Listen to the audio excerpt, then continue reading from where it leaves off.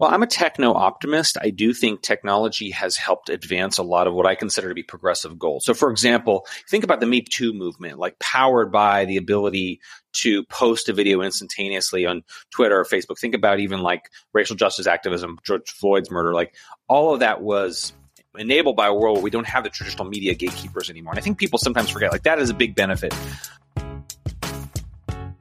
Welcome to Tech Intersect. I'm your host, Tanya Evans, and my life and work exist at the heart of law, business, and technology.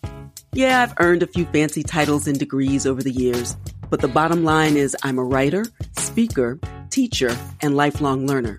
And I'm really excited that you've joined me on this journey. So what is Tech Intersect? Well, it's authentic, empowering conversations with really interesting guests who demystify complex topics to prepare you for the future, because your future is now. And it exists where law, business, and tech intersect. Get ready to listen, learn, and leverage. Let's get started. In this episode of Tech Intersect, I am really excited to speak with Adam Kvekovich. He's the founder and CEO of Chamber of Progress, a new center-left tech industry policy coalition promoting technology's progressive future. Adam is a veteran Democratic tech industry leader who has had a front row seat for more than 20 years in the tech industry's political maturation. He's an expert in helping to lead technology companies through today's very challenging political environment. I invited him on Tech Intersect to talk about all of that and more. But first, Adam, welcome. Thanks for having me. Absolutely. I've been looking forward to this conversation because I think this is a really great time at the beginning of any year to take stock of where we've been in the past, kind of figure out where we are. I know from my perspective as a policy and education consultant and educator in the space, I'm focused on policy and education in the blockchain and crypto space. What I love about your work and what we'll speak about more is really just from a broader lens, because there's a lot of technology. There's a lot of progress, sometimes lack thereof, but there's a lot on the plate as we figure out the future of work and wealth and creativity. So first, I would love for you to share with the listeners what the Chamber of Progress is and how you found your way to the Chamber. Sure. Well, it's really born of my experience starting my career in Democratic politics and then moving to the tech industry. So I worked on Capitol Hill for really pro-tech Democrats, some of them centrist Democrats from the Clinton and Gore years, and then ended up moving to the tech sector where I worked for Google for a dozen years in Google's Washington office. And I always sort of felt as a proud Democrat that I think Democrats always kind of viewed tech as kind of like, you know, their industry, right? Like it was, right. They like technology. I think like you look at Barack Obama was very kind of tech forward. I think he called himself once like the Google of presidential candidates. You can kind of see that. Yes. And so I think for a long time that there was a sort of a techno optimism among a lot of Democratic policymakers. And I really think in some ways that began to shift a little bit once Trump was elected. I think some policymakers started viewing the tech industry more negatively and just having more questions about how the industry operates. Should it be regulated more? And I think those are sort of natural questions given that the tech industry has become really big, powerful, influential. It has a lot of influence over people's lives. It does make sense that we should have a degree of regulation over tech. But then the question is what? What kind of regulation? Let's debate that. And I think for any new technology, there's always kind of this peak of inflated expectations where, you know, you talked about blockchain. You know, a year ago, people were talking about blockchain is going to change everything. And now, you know, we've had the FTX fraud, we've had a lot of stablecoin meltdowns. And some people say, well, now it's sort of crypto is in the trough of disillusionment, right? People say it's terrible. Well, I sort of think every new technology, it's neither as great or as bad as most people say, right? And what we should try to do with every new technology is try to really capture and ensure the good that that new technology can do, but also cabin and limit the excesses and the abuses. And so that to me is where kind of the fun of these policy debates around technology really are. That's a really important point when I think of the inevitability of various iterations, certainly of the internet or any technology. You are moving fast, particularly in the entrepreneur realm. You break things, you iterate. Some things that are front runners fall behind, some things we never saw coming actually take center stage. And it is the natural evolution of progress, which is really what we're leaning into. And I think it is an important point to prepare the space so that it is safe both for the advent of innovation, but also obviously for consumers, investors, and those building in the space. And we certainly have seen that with the crypto contagion of 2022. What are some, as you analogize between perhaps the lessons we continue to learn from the FTX debacle and other areas of technology? Are there some similarities, differences? It makes me think of electronic vehicles and AI and all of those things. So your thoughts on that? I truly believe almost every new technology goes to this hype cycle, and this was sort of popularized by the consulting firm Gartner. They call this the Gartner hype cycle. But, before starting this, for example, I worked at the scooter company Lime. And one of the things I noticed is that we'd go through this hype cycle in every new city we went to. So we'd launch the scooters in a city, and the first day there'd be a press conference with the mayor, and they'd be excited. The scooters are here. It's going to be great. It's going to transform the way we get around town. Okay, great. And then a week later, somebody would start throwing the scooters into a river, right? or they'd leave them on the sidewalk, right? And then all of a sudden, you're in this trough of disillusionment. People would say, these things are terrible. I can't believe we ever allow these. They're awful, right? And actually, very interestingly, there is data to show that the peak of public complaints about scooters in many cities were in that first month, right? And then they just level off, right? And so then we had to spend a lot of time saying, well, no, don't kick the scooters out of town, regulate them, put in place rules about safe parking and where they should be ridden and speed limits and all that kind of stuff. And so now I think most people think of scooters as kind of like, okay, there's another part of this urban transportation mix. They're maybe not as transformative as maybe once they were hyped to be, but not nearly as bad as people think. I think the same is true for crypto. I think the same is true for autonomous vehicles. The same is true for delivery drones. The same is true for, almost everything. And I think in some ways, the life cycle of every technology is to it's almost inevitable. You have that peak of hype.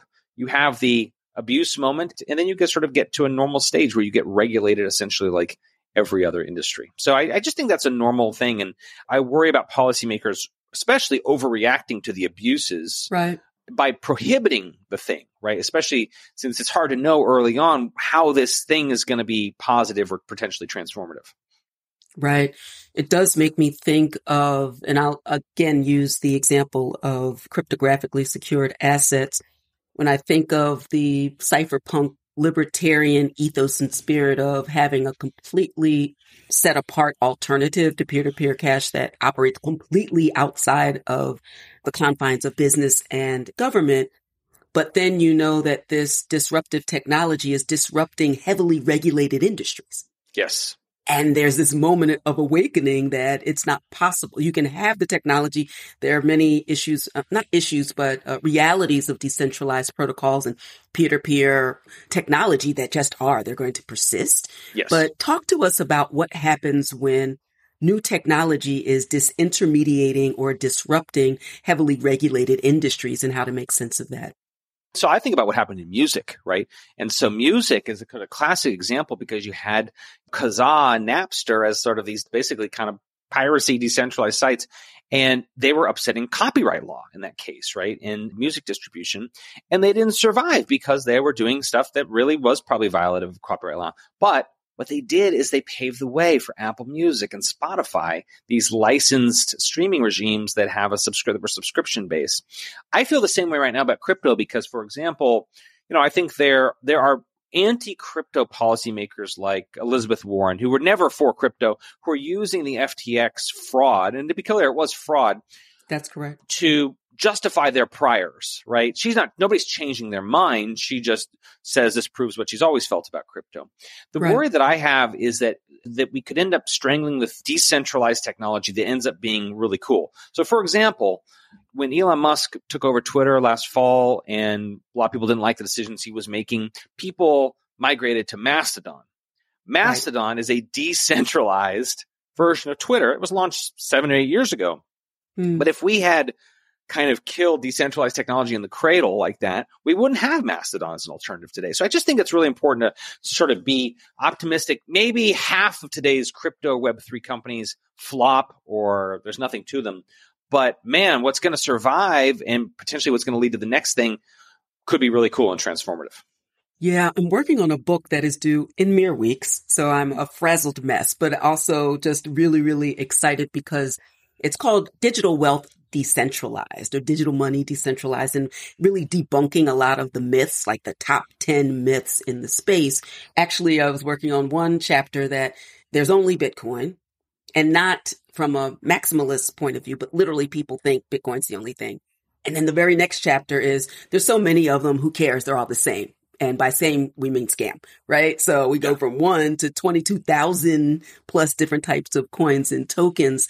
And all of the myths, the disinformation, misinformation, as we say, fear, uncertainty, and doubt really can cloud and confuse the space.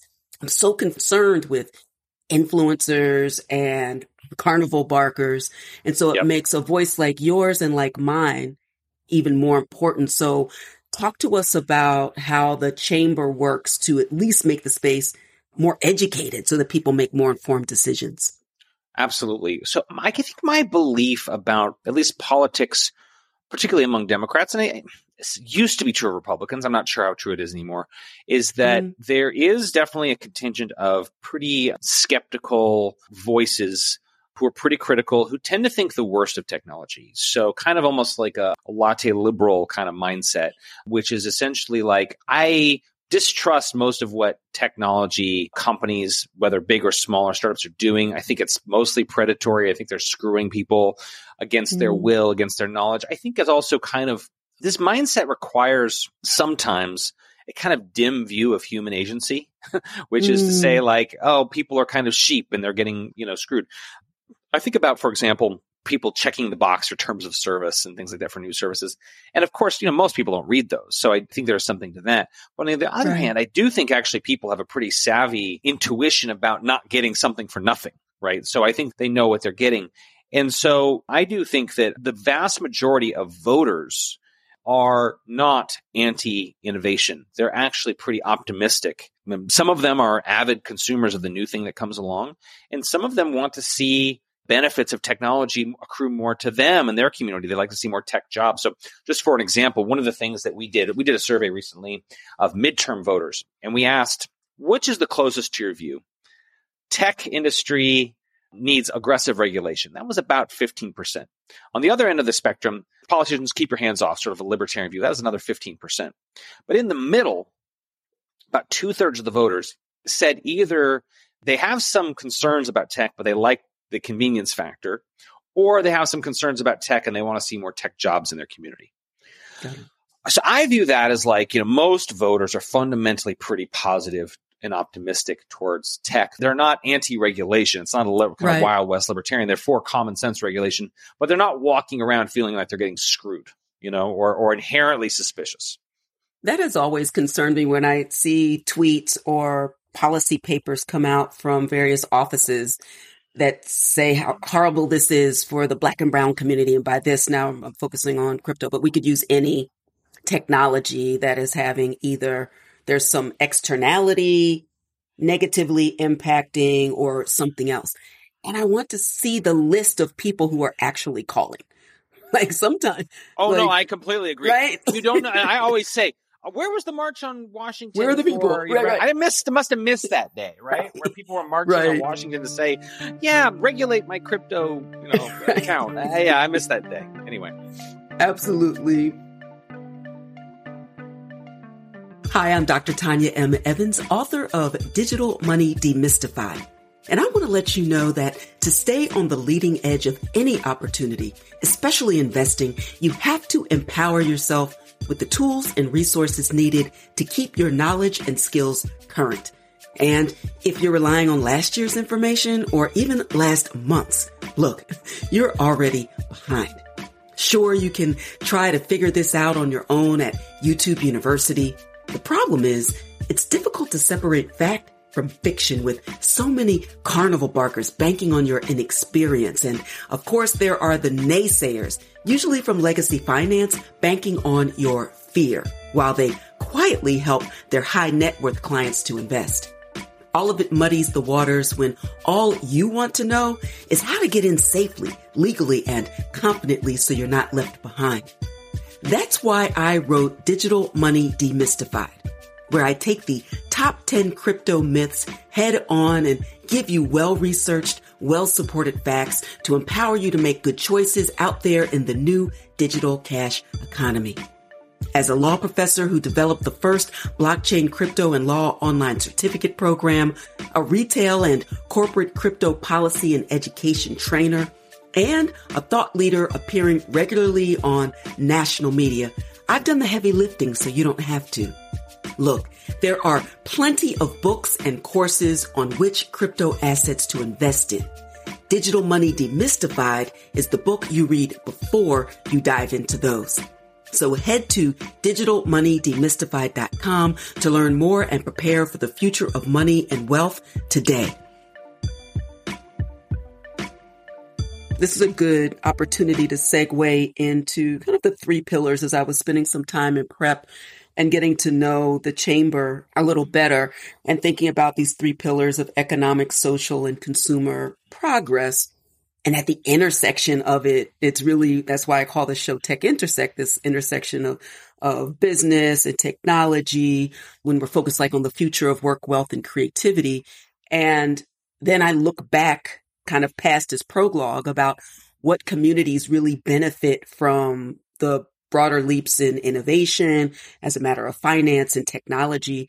And so I'm very concerned about the existing systemic ills being replicated, even with the promise of full decentralization and access and inclusion. So I'm wondering your thoughts about that across the board as we look to the future with all of these various technological opportunities.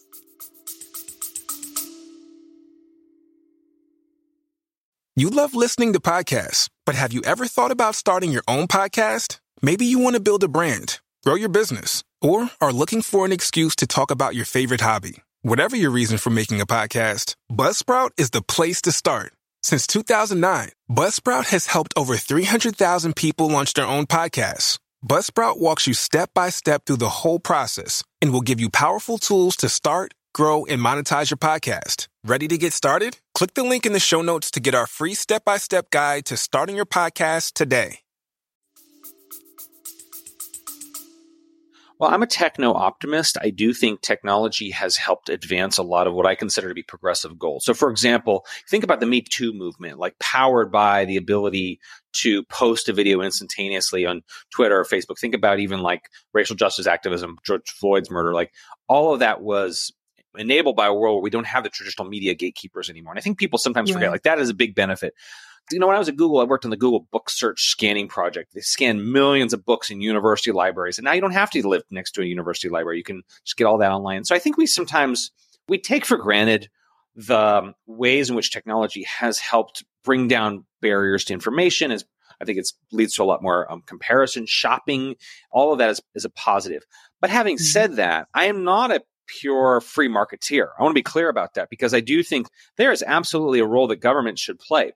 For example, the broadband investments that were in the president's first sort of big infrastructure bill, really important, right? Right. During COVID, you had people camping outside of libraries so that they could fill out unemployment applications, job applications from the public Wi-Fi. That's sad that shouldn't be happening in this country, right? So we need investment there.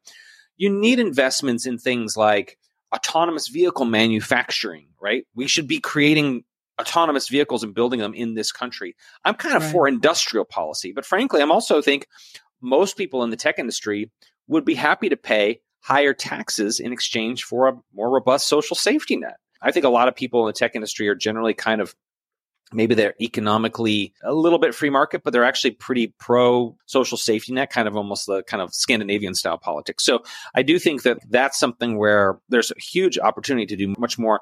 Look, I think you mentioned earlier, you talk about gig work, having more of a system of portable benefits that maybe move with you that aren't so job tied. All of that I think is stuff where government can play a more active role too. What do you see on the horizon as a matter of policy? We're entering this new Congress. Finally, we have it standing up. I think it's standing up and moving forward. There's so many bills maybe in subcommittees, committees on the horizon? What are some of the bills that you are looking out for that could have a positive, negative impact on the next wave of technology? Wow, I wish I could be more optimistic about Congress, but I'm not. And I think that's because we are a pretty divided country. And I think the makeup of Congress and the divisions in Congress probably reflect that. But I think one of the big things about Congress right now is that a lot of the Republican Party's focus is really on cultural issues, social issues, and some of it is kind of grievance driven, right? And so I think there's a lot of energy there on the right behind scoring going after the libs, owning the libs in a way that gets you on Fox News that night. There are still some kind of Republicans interested in like policy making, so I don't want to paint with a complete broad brush, but I think in general, I see Democrats a little bit more interested in policy making. We've had a robust last 2 years under kind of Democratic rule with a lot of policy making. You can agree or disagree with a lot of stuff Congress did or Biden did, but the fact is it was a very productive time in terms of all the stuff that got done, rebuild the economy, inflation reduction, all that's really important.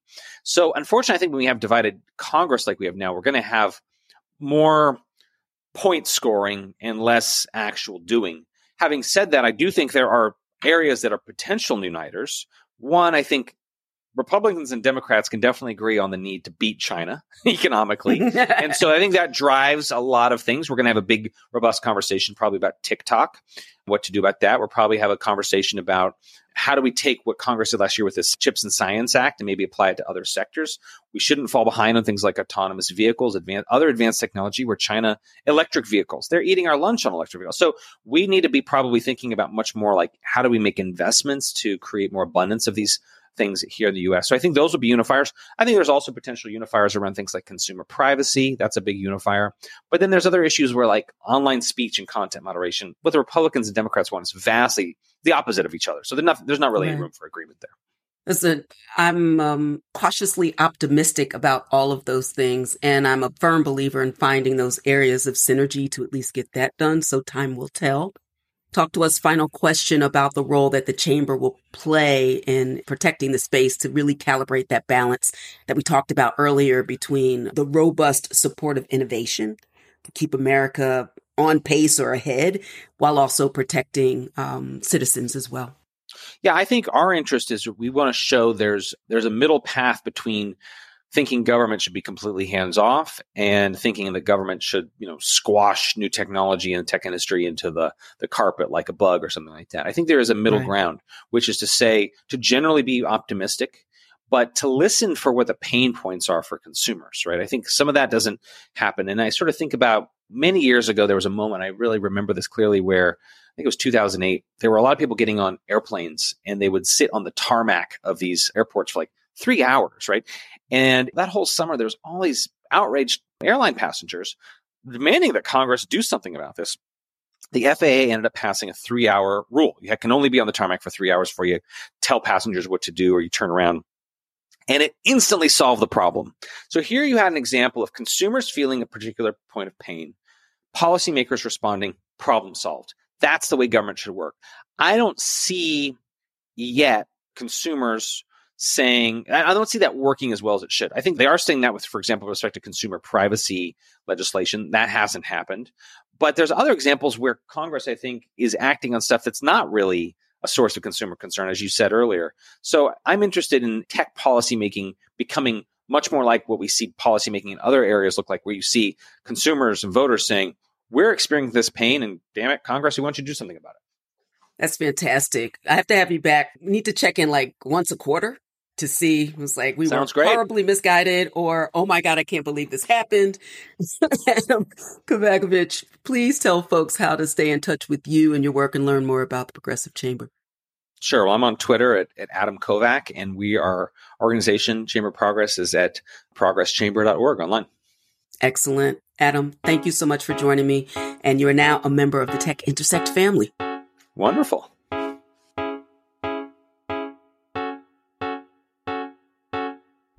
Thank you so much for listening to the Tech Intersect podcast. I hope you enjoyed this episode. If you love it, please tell the world.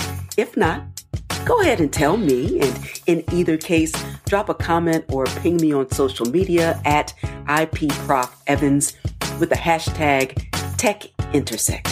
And finally, a quick reminder on digital safety. There are a lot of scammers out there impersonating me and others, and I need your help. Now hear this, and remember, I will never slide into your DMs to say peace and blessings or hey, and I will never reach out to solicit your time or your money on social media like ever. I'm not a trader. I am an educator and an attorney licensed in 4 states. Thank you very much. I'm here to inform, inspire, and empower. No cap and definitely no Forex. So be careful, make good choices, and remember, I developed an entire free masterclass about the topic of digital safety in the crypto space. So check out secureyourcryptobag.com for more information. That's secureyourcryptobag.com. All right, that's all for this episode. Until next time, continue to shine.